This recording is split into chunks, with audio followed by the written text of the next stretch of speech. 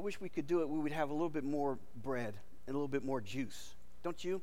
I wish we could arrange it where I get a good mouthful of it, not just this little stuff. But it's about the heart, amen? I've been on the mission field where we didn't have any juice, and so we used, what's that? Not Coke, not Sprite. What's the Dr. Pepper? We used Dr. Pepper on the mission field. No. All of you that drink that, no. You think the Lord was pleased that we used that? Was that okay on the mission field? Amen. It's about the heart. If you would, please get a Bible and turn to the book of Romans. The book of Romans. This is a special Sunday. We're doing things by the book as best that we can in this church. Amen? Well, thank you. I heard 2 amens. One up front, one in the back. Let me repeat. We're doing things as best as we can in this church by the book. And this church is going to decide whether to affirm or disaffirm the recommendation from the elders to ordain 2 things. To ordain Chuck Reeves into the gospel ministry. And then a second thing that we're asking from the elders that you affirm is that he be affirmed as a teaching pastor in this church. And some of you might be asking, well, what does that mean? What is that? Anything new? Well, no. He'll basically be doing what he's always been doing, right? Organically, which is help with the preaching in the pulpit. He believes that he's called by God into the ministry. And unlike many other churches, I'm happy to report that Chuck Reeves is not a woman. Chuck is a male. Biologically, he's a male. He's also cisgender, so I'm happy about that. Amen? You guys know what cisgender is? Okay, critical race theory, intersectionality says that cisgender means that if you were born biologically male, you are cisgender if you identify as it relates to that biology. Okay? So amen to that, right, church? I'm speaking facetiously, but you know what? There's churches out there that are ordaining women. Listen, to be pastors, okay? That's not by the book. Somebody please read Timothy, okay? And unfortunately, this is happening in the evangelical world among brothers whom we thought were okay. Like Rick Warren in Saddleback. Thought he was good to go. Not good to go. On the Saturday night before Mother's Day, they ordained 3 women to be pastors in the church. Not good. Not good. Not according to Pastor Mark's opinion or your opinion, but according to God's opinion in Timothy. There's 3 books in the New Testament as to how to run a church and what to do in a church. It's called 1 Timothy, 2 Timothy, and what's the other one?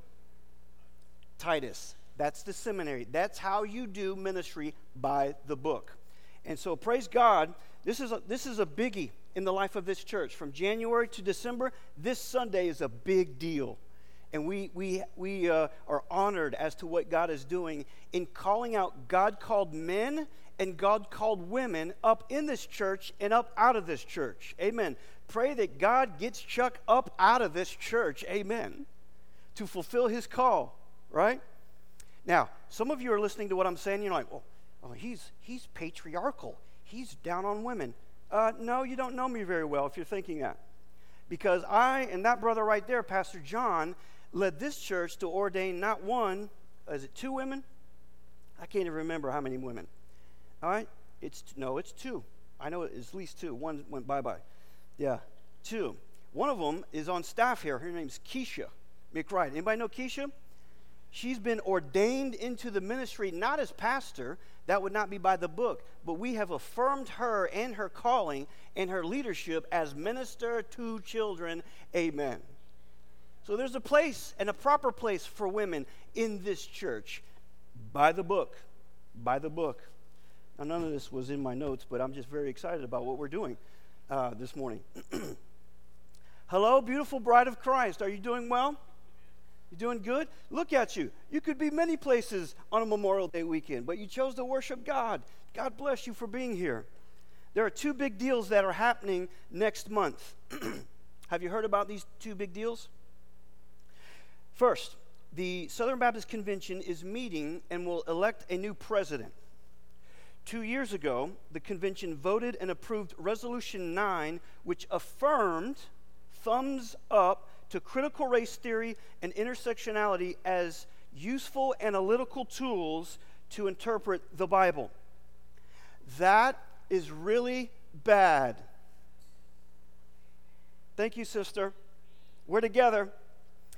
My hope is the sleeping giant got a serious wake-up call, and this convention will vote to reverse that resolution this year. And there are signs that indeed might be happening. There are more messengers registered for this convention than since the late 80s. Okay? And I plan to be among them this year, as well as with my brother Stephen Vandervelde, and we're going to be representing you officially, in official capacity, and voting in your stead. By the way, it's not too late if you want to come to as a messenger and go to Nashville with us. We'd be happy to have you come. At this convention in June, I'll be looking for signs of where we're headed as a convention and praying about our future as a church. Why? Hear this and hear it well. Denominations, like churches, always tend to drift to the left. They never drift to the right. And I'll be looking for a course correction this year, like Saddleback Church. It's always a slow fade, and it's never to the right. We already have history. Just study the mainline denominations that started to ordain women into the ministry. They all go bye-bye eventually. And now they're ordaining gays and lesbians and blah, blah, blah, blah. It's always a slow fade, brothers and sisters.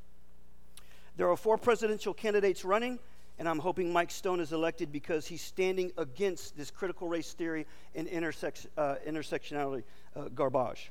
All right, that's one. Second big thing. Thanks to President Trump, the government will issue in June, have you all heard about this? A report on UAPs. Anybody know what a UAP is? Raise your hand. Wonderful. You don't. Many of you do.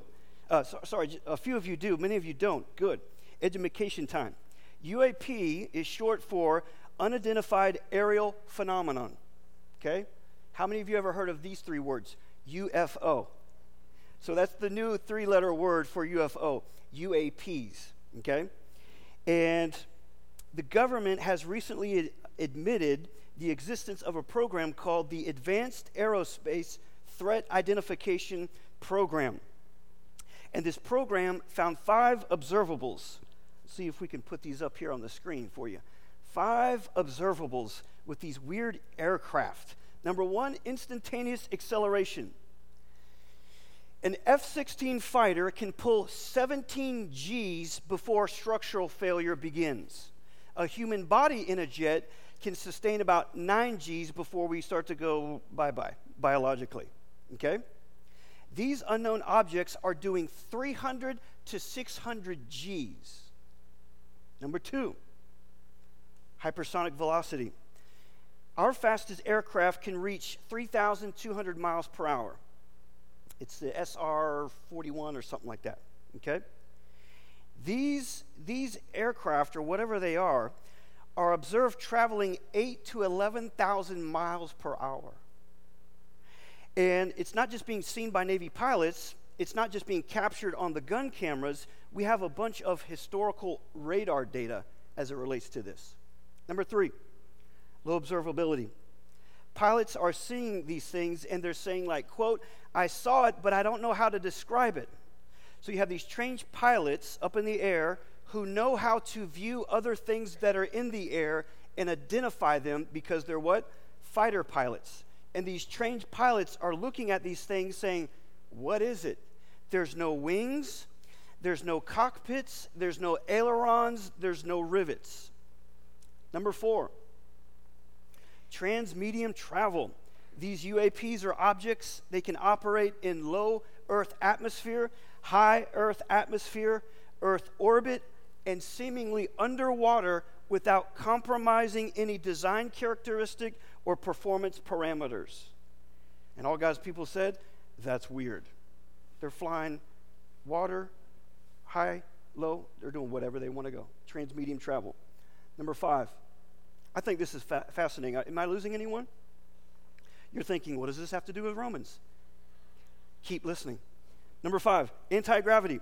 These objects, they have no wings, no propulsion, but they can defy Earth's gravity. Now, we defy Earth's gravity how? By a plane, hot air balloon. What else? Oh, we can shoot stuff like a mortar or massive ICBM, right? Eventually, it will succumb to Earth's gravity. These bad boys, they're anti-gravity. And these incidents are not occurring once in a while. They happen at least weekly. Listen to me. Sometimes daily. So it's not a one shot in the dark. This guy's a weirdo. Pastor Mark is listening to a weirdo on YouTube. What's wrong with him? No. Well, I might be a weirdo, but this is what's happening. Okay? So there's a great mystery.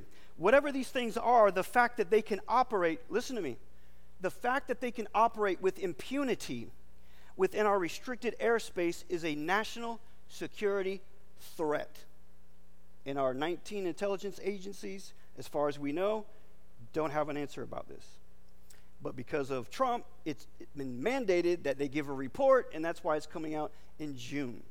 Again, how many of you were following this, that you knew what I'm talking about? Raise your hand. Not very many of you, okay? Now, so here comes the pivot. Ready? Here comes the pivot. There's mystery to this, right? Is it China or is it Russia? If so, we're in serious trouble because they can do things with our nuclear sites, and they can attach a nuclear bomb, and we don't know how to stop it, and they can over DC. So if it's them, it's like really bad. Number 2, if it's us and something like super secret, we're not doing a real good job at keeping it super secret. And the third option is, well, what is it? And do we really want to start talking about aliens? And like seriously? What is this? There's mystery. There's mystery. I want to tell you about a greater mystery, and that is the gospel of Jesus Christ. And just as there are 5 observables regarding this mystery, I want to show you 4 observables regarding the mystery of the gospel, or 4 features, if you would, of the gospel. And as I begin, I'm asking you the question, what is the gospel? What is the gospel? There are distortions of the gospel floating around in the heads of many churchgoers and preachermans. And these distortions have shrunk the gospel. It's like the movie entitled Honey, I Shrunk the Kids. Y'all remember that movie? Or Honey, I Shrunk the Kids? Well, in this case, it's Honey, I Shrunk the Gospel. Okay? For example, there's the gospel of fire insurance. The gospel has been reduced to a get-out-of-jail-free card. Fire insurance, if you would, with little or no call for repentance or surrender to the authority of the Lord Jesus Christ. Rather, the goal is people are trying to get you to pray the prayer of salvation. And when they do, it's almost like a Roman Catholic priest. We tell you very quickly, thou art saved because you've said the prayer of salvation. Is that what you were told? Is that what you were told? That because you prayed this prayer of salvation, behold, you are saved. Is that what you believe? That is not the gospel of Jesus Christ. Next is the gospel of personal therapy. This is seen in excessive excessive focus on the self, one's problems, finding oneself, the psychological health of a person. Have you had conversations with people prone to this kind of thing? Actually, it's not a conversation. It's a monologue, and you just happen to be the closest person there. It's all about them, this, this, all about them, literally. All they talk about is their life. Now, tread with me carefully. To be sure, Jesus came that we might have abundant life, but I'm here to tell you that Jesus Christ came to fix the whole world. Literally. God's kingdom will overthrow and overrule all earthly powers, period. Therefore, to be apolitical or to have no interest or involvement in political affairs because you're caught up with your own individualistic therapeutic world is to get the gospel wrong from the start. In addition, to be anti-political, which is a reaction against or a rejection of political involvement because you're caught up in your own world, is to get the gospel wrong, beloved. Is that you? Is that you online? Then there's the gospel of moralism. Moralism reduces the gospel to improvements in behavior. You've heard of home improvement? This is moral improvement, right? And there are rules set by the moralist. Don't smoke or cuss or chew, and don't run with those who do. Right? You women who wear pants, you're in sin. It's the spirit of Jezebel upon thy soul. And you better not put on any makeup or cosmetics, all you women out there, because that's lascivious behavior. No alcohol, no gambling, and definitely no dancing.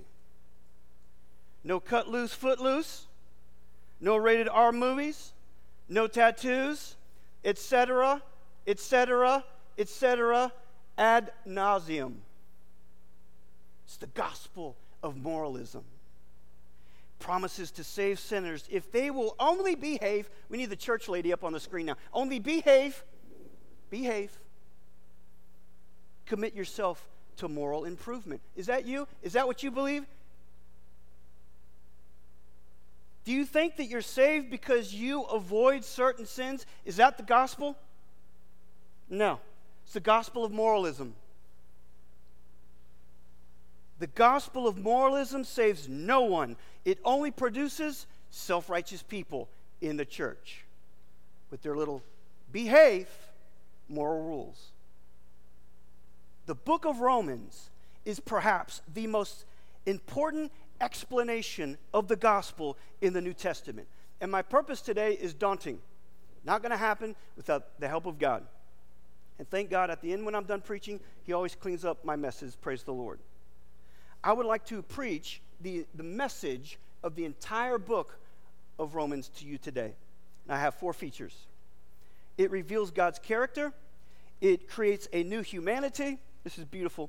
It fulfills God's promise to Israel, and it unifies the church. Amen. So I hope I have your introduction. Let's go to number 1. Amen. The gospel reveals God's character. If you're writing notes, go ahead and fill in the blank there. This is a summary of chapters 1 through 4. The gospel reveals God's character. And since a good chunk of churchgoers read their Bible only on occasion, and since most theological works neglect the Old Testament, we have a massive blind spot, if you would, when it comes to reading the Bible from left to right, from the Old Testament into the New Testament. And it impacts our view of God and what He does, not only that, but how He does things. For example, like the virgin birth. Why that way? Are you kidding me? I mean, it just ruins a whole bunch of Christmas messages because we have to talk about a virgin and what's a virgin, and now we're talking about sexual parts, and, you know, it's like embarrassing. Like, why the virgin birth? Well, that's tied to Genesis 6, 1 through 4. Okay? So there's a blind spot as it relates to God's character.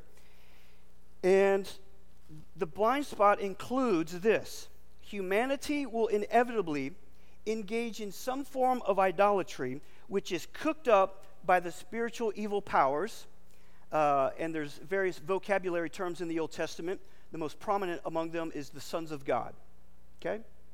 So the number one problem in the Old Testament is the number one problem in the New Testament, and that is idolatry. And who's cooking that up? The spiritual evil powers in rebellion. So it's divine and human rebellion saying yes and saying no way, Yahweh. Okay? That's what's happening. I mean, we could just roll out the first of the 10 Commandments is what? You will have no other, say it out loud, gods before me. He, like Elohim is the word. Okay? So in chapters 1 through 4, Paul reveals God's character in relation to idolatry, and what does he lead out with? The character of God is revealed, first of all, in the book of Romans, in righteous wrath. Pick up with me in verse 16 of Romans chapter 1. Jacob, go ahead and just follow me because I'm done holding that thing. Okay? Just you go ahead and follow and hit the slide, my brother. Thank you. Verse 16 of Romans 1. I am not ashamed of the gospel, for it is the power of God for salvation to everyone who believes, to the Jew first and also to the Greek.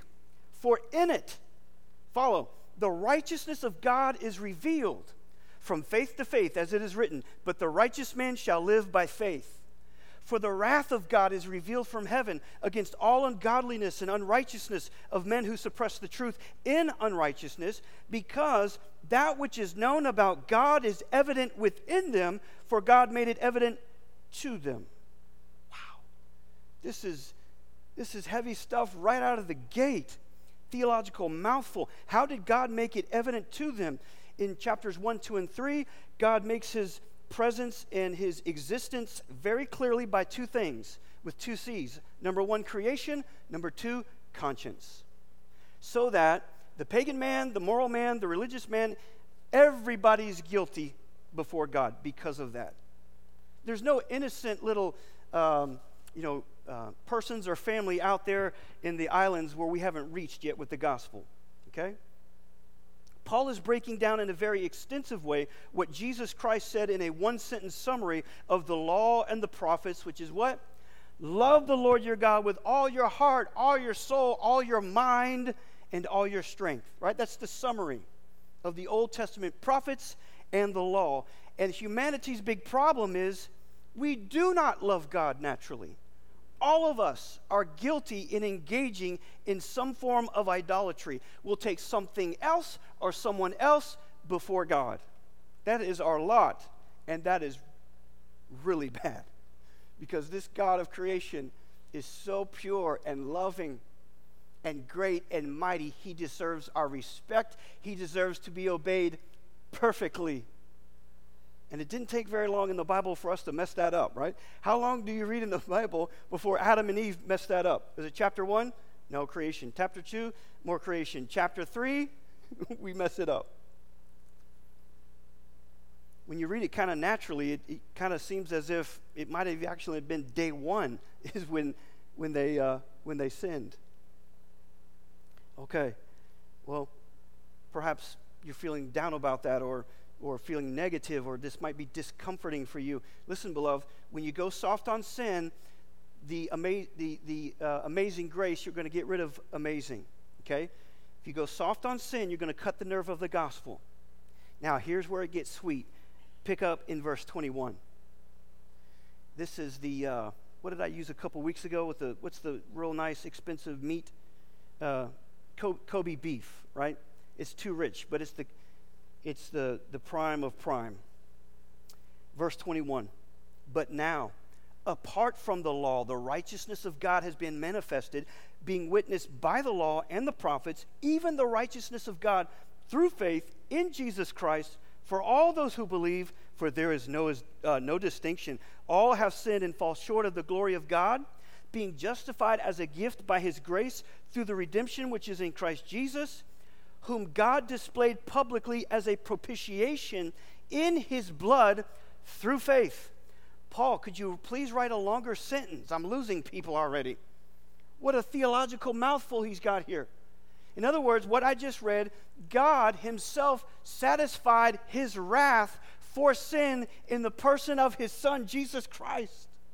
Isn't that amazing? Isn't that amazing, church? Have I lost anybody? Stay with me now. Why did he do that? Look at verse 25 right in the middle. This was to demonstrate whose righteousness?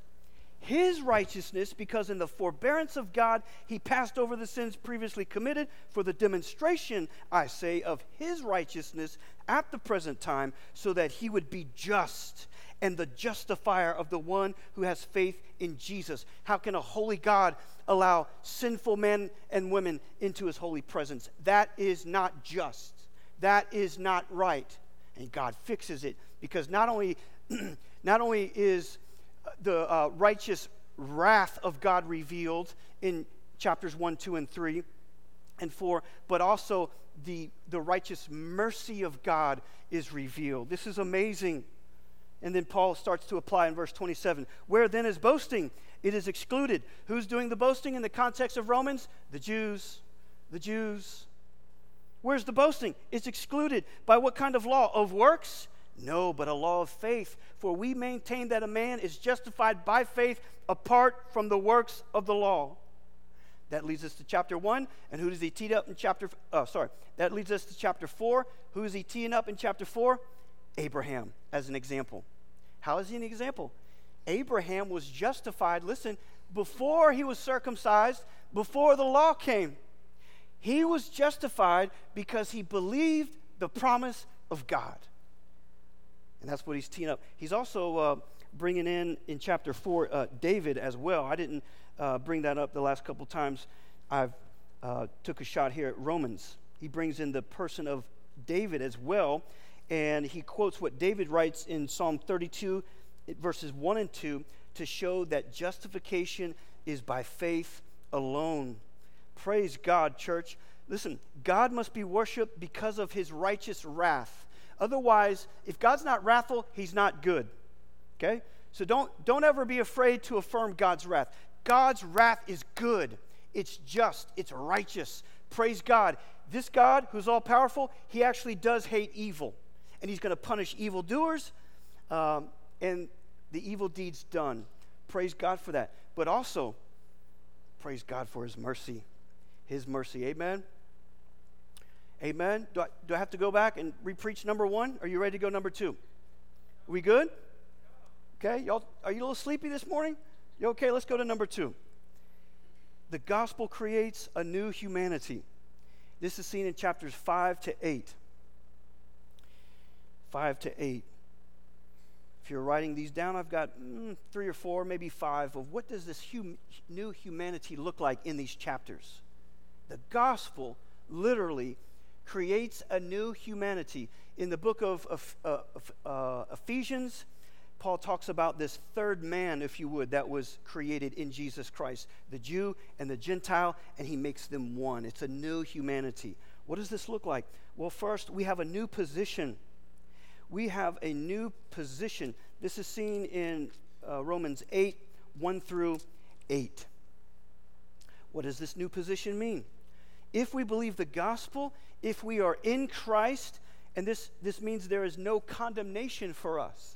Isn't this beautiful? I mean, think about some of the dirty deeds that you have done in your life in the past.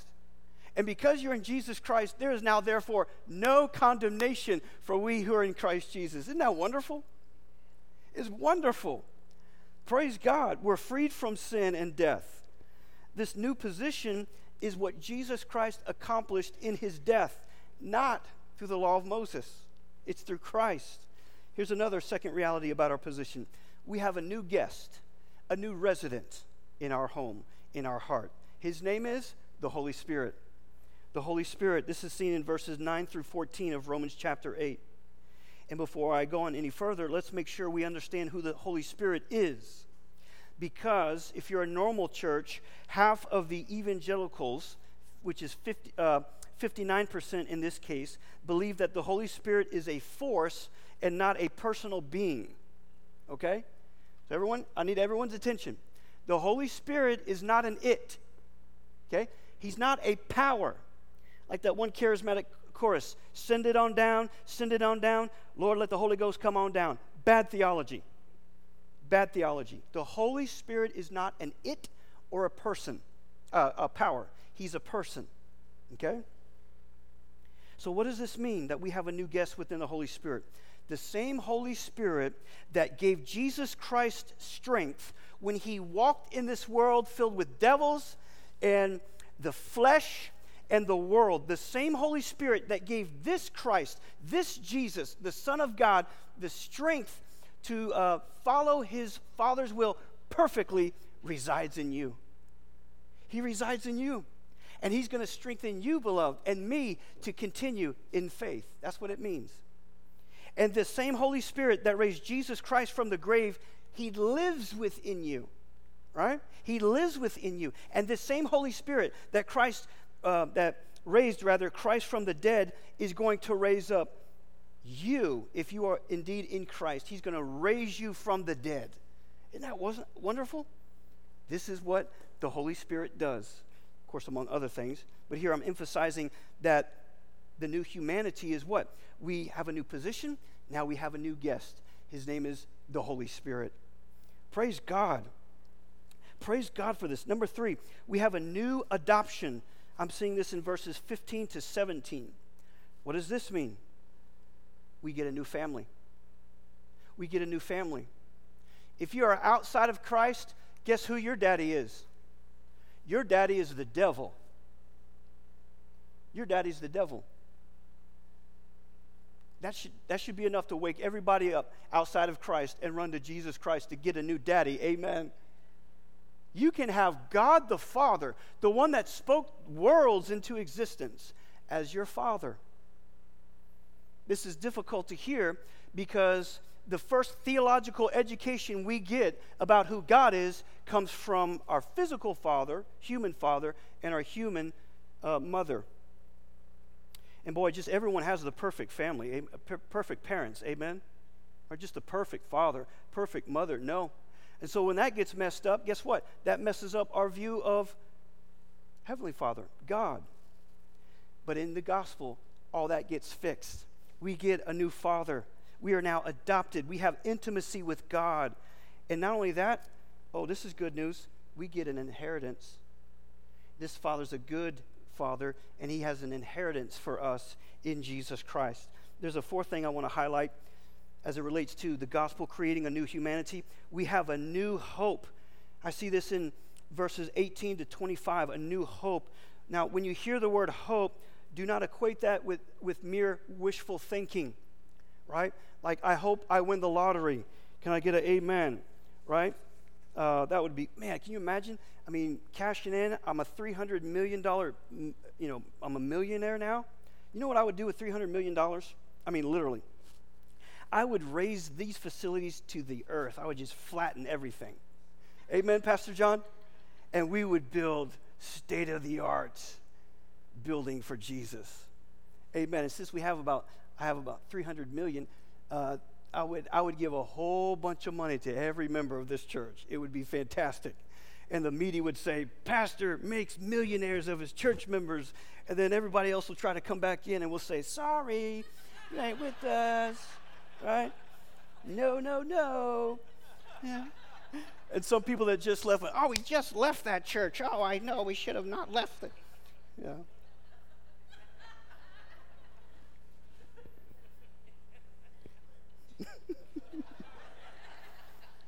I have no idea what he said, and I don't care. Amen. All right. So when you hear the word hope, don't hear mere wishful thinking. In the Bible, hope means delayed reality. Right? Delayed reality. It's real, it's coming, and it is sure. That's what the blessed hope is in Jesus Christ. Now, concerning this hope are two things in the Romans chapters here, in chapters 8. The hope for the Christian, but also the hope for creation. Creation. For the Christian, we have the hope of being released from this present grief and suffering of this world. Praise God, we have the hope of a future glory. And today's grief and today's suffering and today's pain is nothing compared with the future glory that will be revealed in us and to us. In the meantime, we're to wait patiently and confidently. Like one of our sisters that I saw this past week in the church hallway, I asked her how she was doing, and she said something like, just waiting and ready to go home. Oh, how precious that was to me. How encouraging that was to me. Her eye is on the prize. She has heaven in her heart. That really encouraged me. That's a sister with hope. But this hope applies not just to the Christian, this hope applies to creation itself. I wish I could pull out verses 19 to 22, but it blows away this individualistic, self-centered, therapeutic, Jesus and me understanding of the gospel. And perhaps if we were rolling out Romans 8, 19 to 22, which says all of creation groans and is waiting to is waiting for the revelation of the sons of God. That's us. That's Old Testament term. Baptized, changed, speaking of us as Christians. It's amazing. Perhaps if we were going about and showing how the gospel changed not just individual lives, but all of the world, even nature itself, we wouldn't have PETA and all this other liberal garbage who are like, save the whale, save the whoever's dying on the ice, the polar bears and all this, right? Of course, that's just another form of idolatry. Number three, the gospel fulfills God's promise to Israel. Now, I'm going to be in trouble with some of you because I'm not going to spend a lot of time, at least for today, on 9 through 11, but I will summarize it. In chapter 9, there's an overview of God's sovereignty and Israel's selection in the past. So you have all of these, drop the mic, what can separate us from the love of God, right at the bottom of chapter 18, right? Height nor depth, principality, angel, nothing can separate us from the love of God. Amen. And so Paul's serving up, beginning in verse 9, the question of this. Well, if that's true, then how come everybody ain't getting saved? And this is where he's bringing in Esau and Jacob.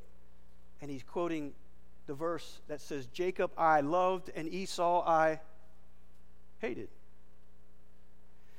So this God who is creator, guess what that means? This creator has the rights, he has prerogatives as creator, which means he can do anything he wants to with his creation. And isn't it amazing that there's a group of people in this church that he is pleased to save in Jesus Christ? What is this mystery? How is that? Mercy, mercy. By grace, you're saved through faith, and that not of yourselves. It is the what? It's a gift. Not just offered. No, it's not. Sorry, evangelist that preaches this. It's not just a gift offered. Anybody? It's a gift bestowed. Here. He bestows it. It is a gift of God, lest anyone should what? You see that filthy root of man, pride and self-righteousness? God has set it up where we do absolutely nothing to get saved. Not even faith is generated from the heart of a depraved man. It's all God's grace. I'm telling you what, you get saturated in this great gospel, you might become a Pentecostal. Amen. You might get a little stirred in your emotions a little bit more. Amen. The golf clap stuff, how? Yeah. He deserves far more than that. He deserves you to sing and this thing. Well, I don't sing real good. Who cares? Newsflash, worship's not for you. I don't know this song. Not for you. It's for Jesus, for God. How many people actually worship this morning with the music? How many people are worshiping now with the preaching of the word? How you're listening? My passion, don't be offended at my passion. My passion's for the glory of God. I want him to get all the glory up in this place.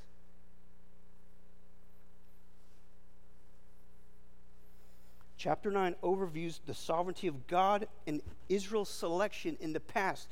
God, I never put this together in my feeble brain growing up in church. We were there every time the doors were opened. I had no problem with God choosing that old man who can't have sex and have babies with the old woman, right? He chose Abraham. Well, what about all the other old men out there? He didn't choose them. I didn't have a problem with that. It's God's right.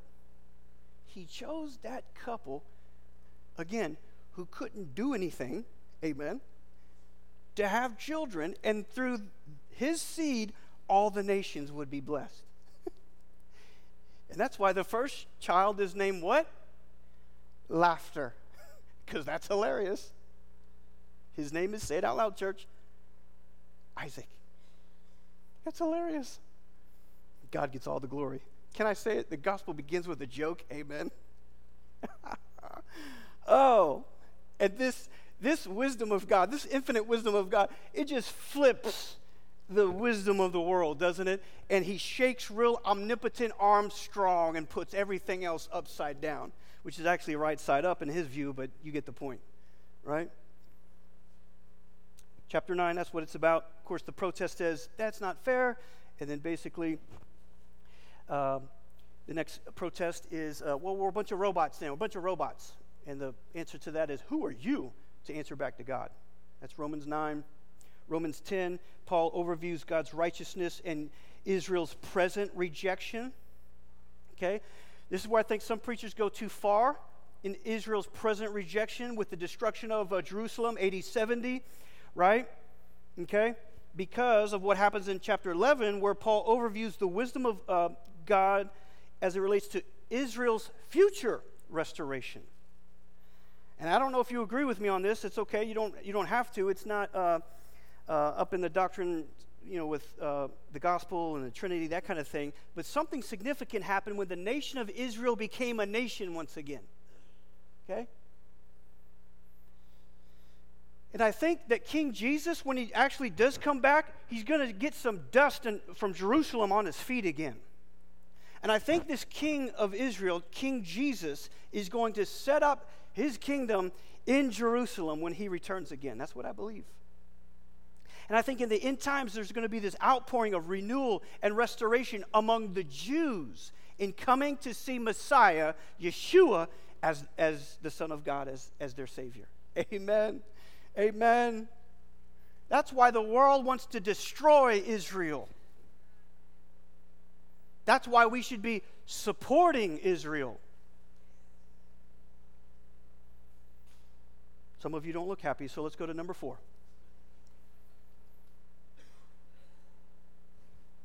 The gospel unifies the church.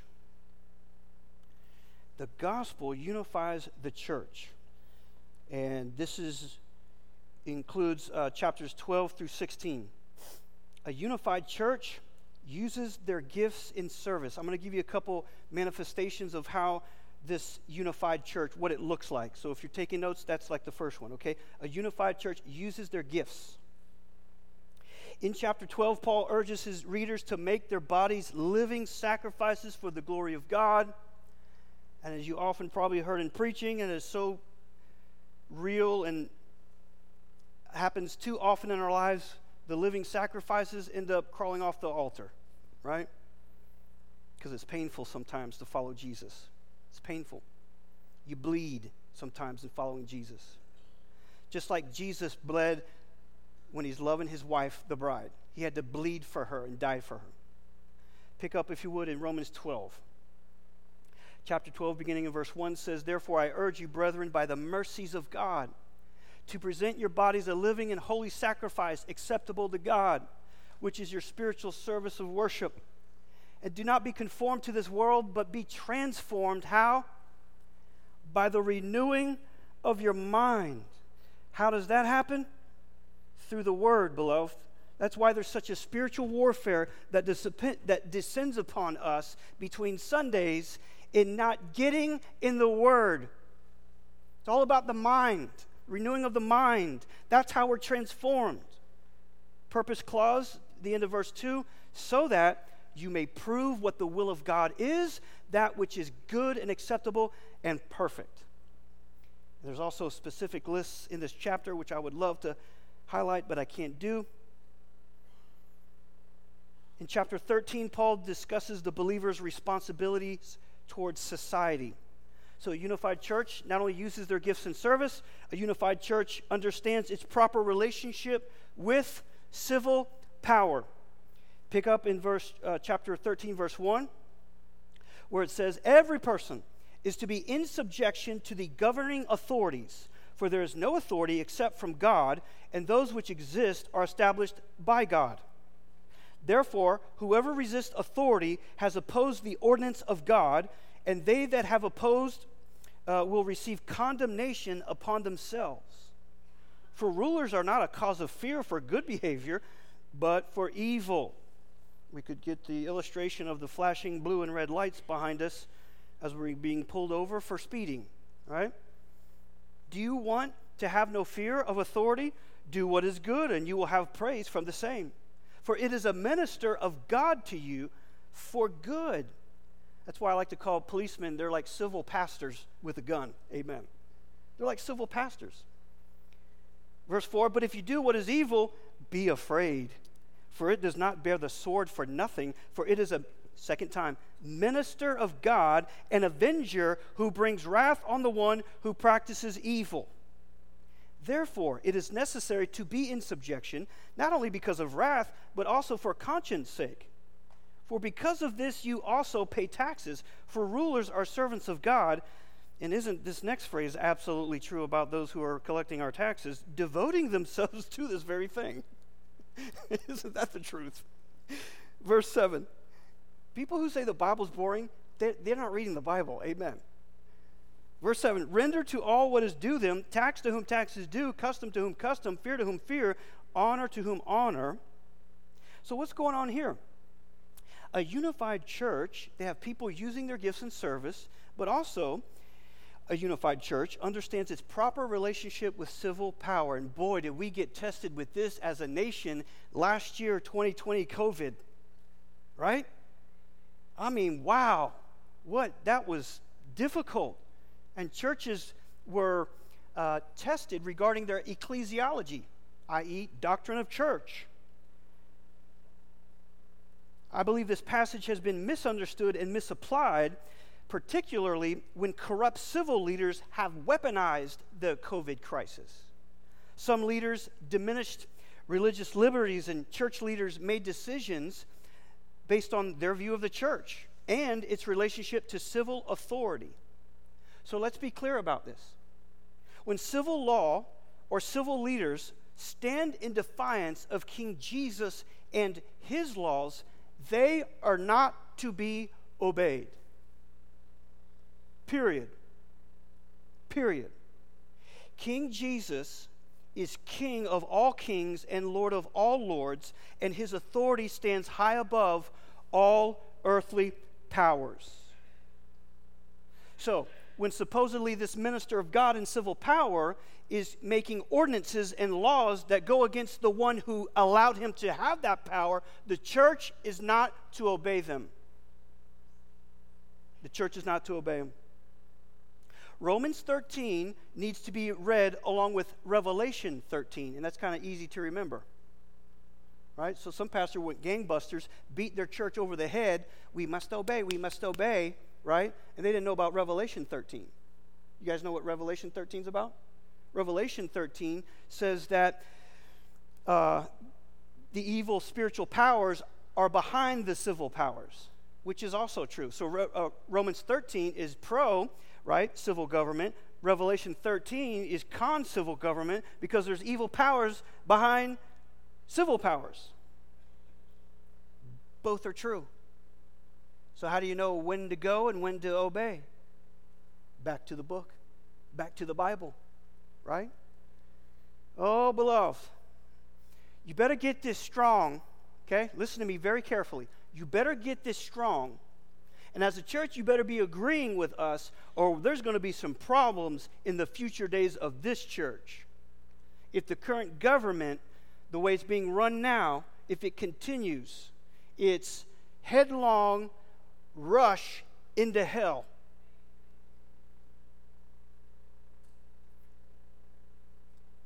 May there not be a crisis of discernment in this church. I don't care what other churches are doing. Well, I do care as it relates to God's people. But we need wisdom. We need wisdom.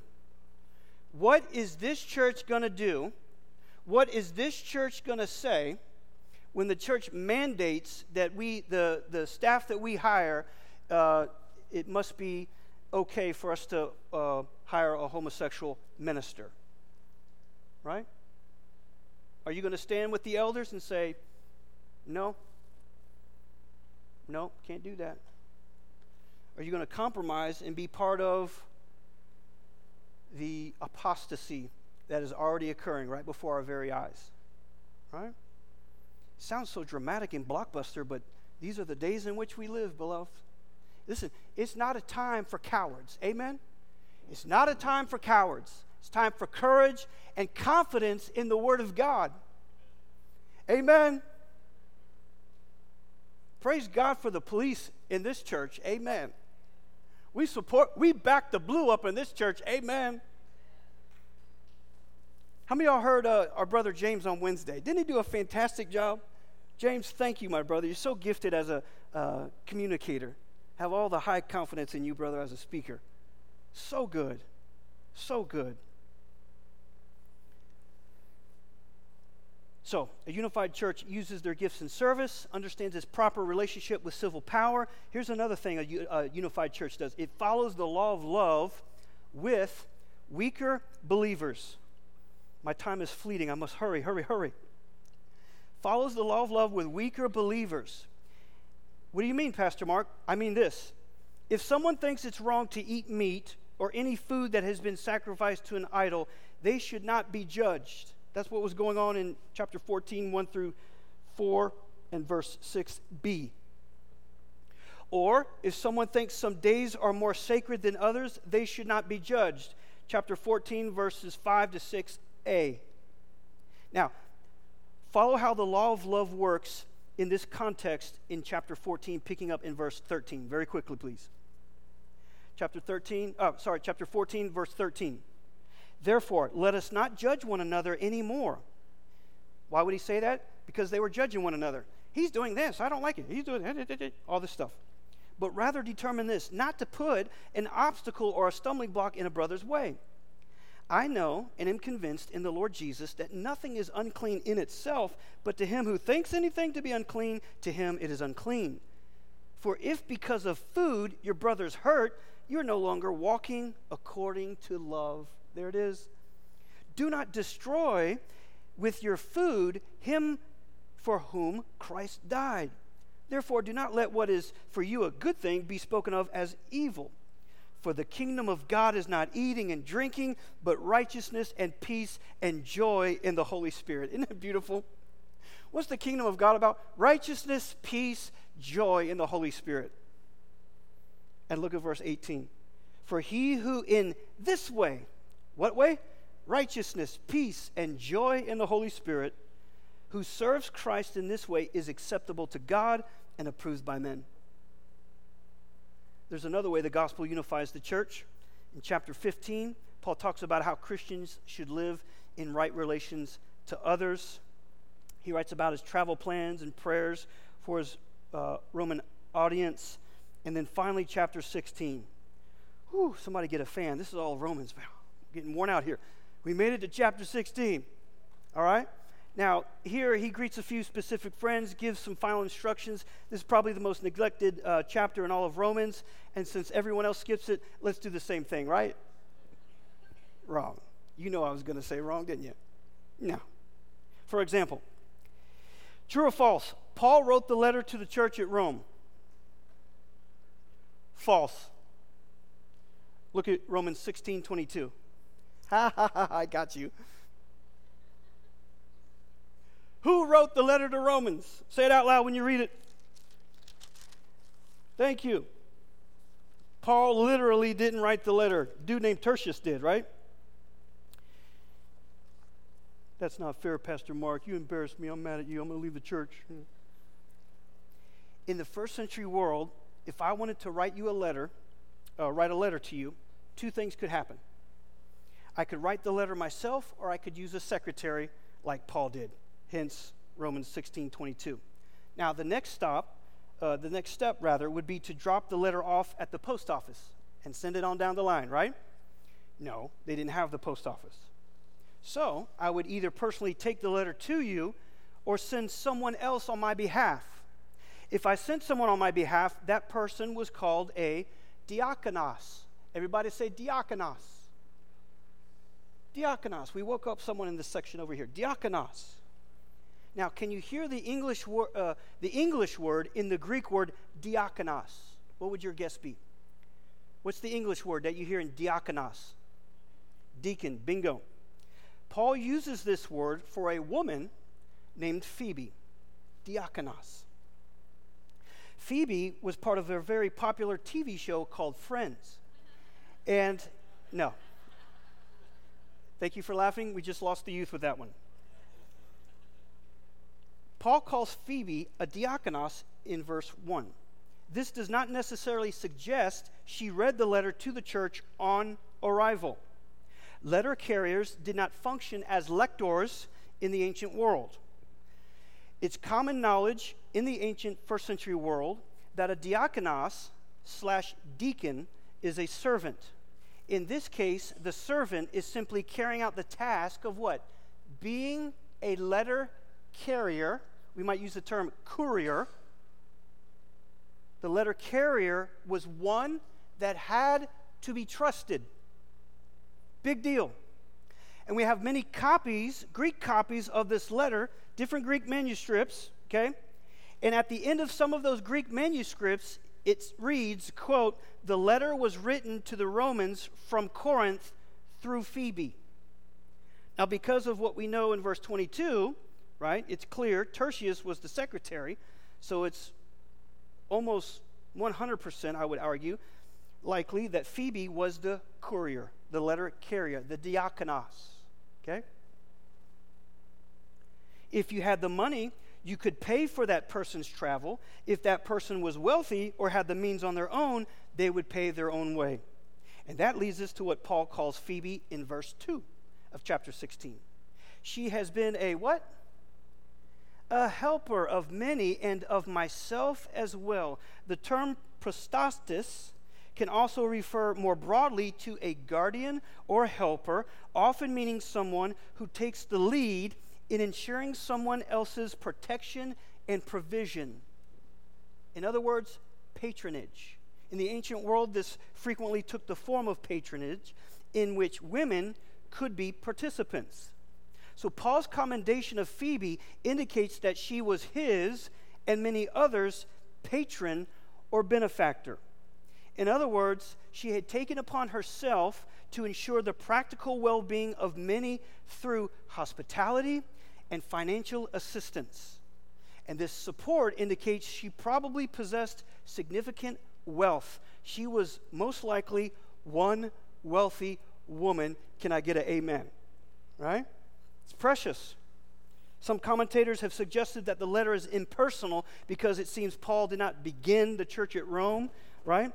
They implied Paul did not have a connection with the church. However, chapter 16 seems that Paul, in fact, did have personal contact with very key members of the church. I mean, just take a quick look at 16 as we go. Look at how many people are named in chapter 16, very quickly. How many people are named in the chapter? I counted 27 persons named. Isn't that cool? And look at how many times the word greet is used in chapter 16. Greet, greet. Look at verse 6, 7, 8, 9. Greet, greet, greet, greet. I count 17 times. By the way, that's in the imperative. In other words, he's ordering them, he's giving them a directive to greet one another. Why do you think Paul would give them that at the bottom, slam dunk of Romans? They weren't greeting one another. There was a little holy huddle here and an unholy huddle here, and they were all cliques and Jew and Gentile. Problem, but the gospel fixes it. The gospel fixes it. Perhaps it's because they were not greeting one another that Paul tells them to do that. Beloved, hear me. Not every church is unified. So we add to our list of what a unified church looks like: uses their gifts, understands proper relationship with civil power, follows the law of love with weaker breathers, weaker brothers, live in right relations with one another. And here's the last one. according to chapter 16. Affirms one another and greets one another, right? We need to affirm one another for the specific things we do. If this gospel that's individualistic and therapeutic, where we're a bunch of belly-button Baptists, we won't have the self-assurance and confidence and our identity in Jesus Christ. We're not going to be affirming one another, right? Like I did with James. Praise God for James. Amen? Amen. Was anyone offended? Well, he didn't call out my name. See? Right? I remember when I first came here, John, you will remember this, right? For the business meetings, I started to tee up, hey, let's encourage people in the middle of, those were the former Baptist business meeting days. Let's start affirming people for when we see them fulfilling the vision, right? And you know what happened?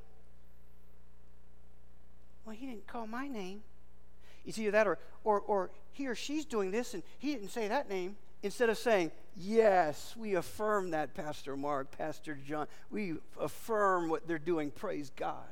See how the gospel gets our individual self-centered stuff out of us? This is crucial, beloved.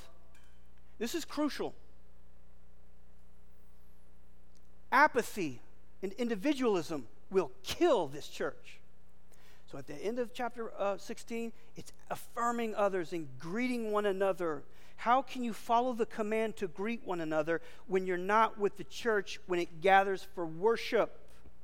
Okay? Those of you that are online, if you're older and you're still concerned about the COVID thing, you should remain online. Amen. Be blessed. Be at peace. Amen. Okay? But we've got imperatives in the Bible where the very essence of the church is the gathered physical church. Okay? So I'm urging that we maintain that. In summary, 4 features of the gospel: reveals God's character, creates a new humanity, fulfills God's promise to Israel, and it unifies the church. Amen. Let's pray together.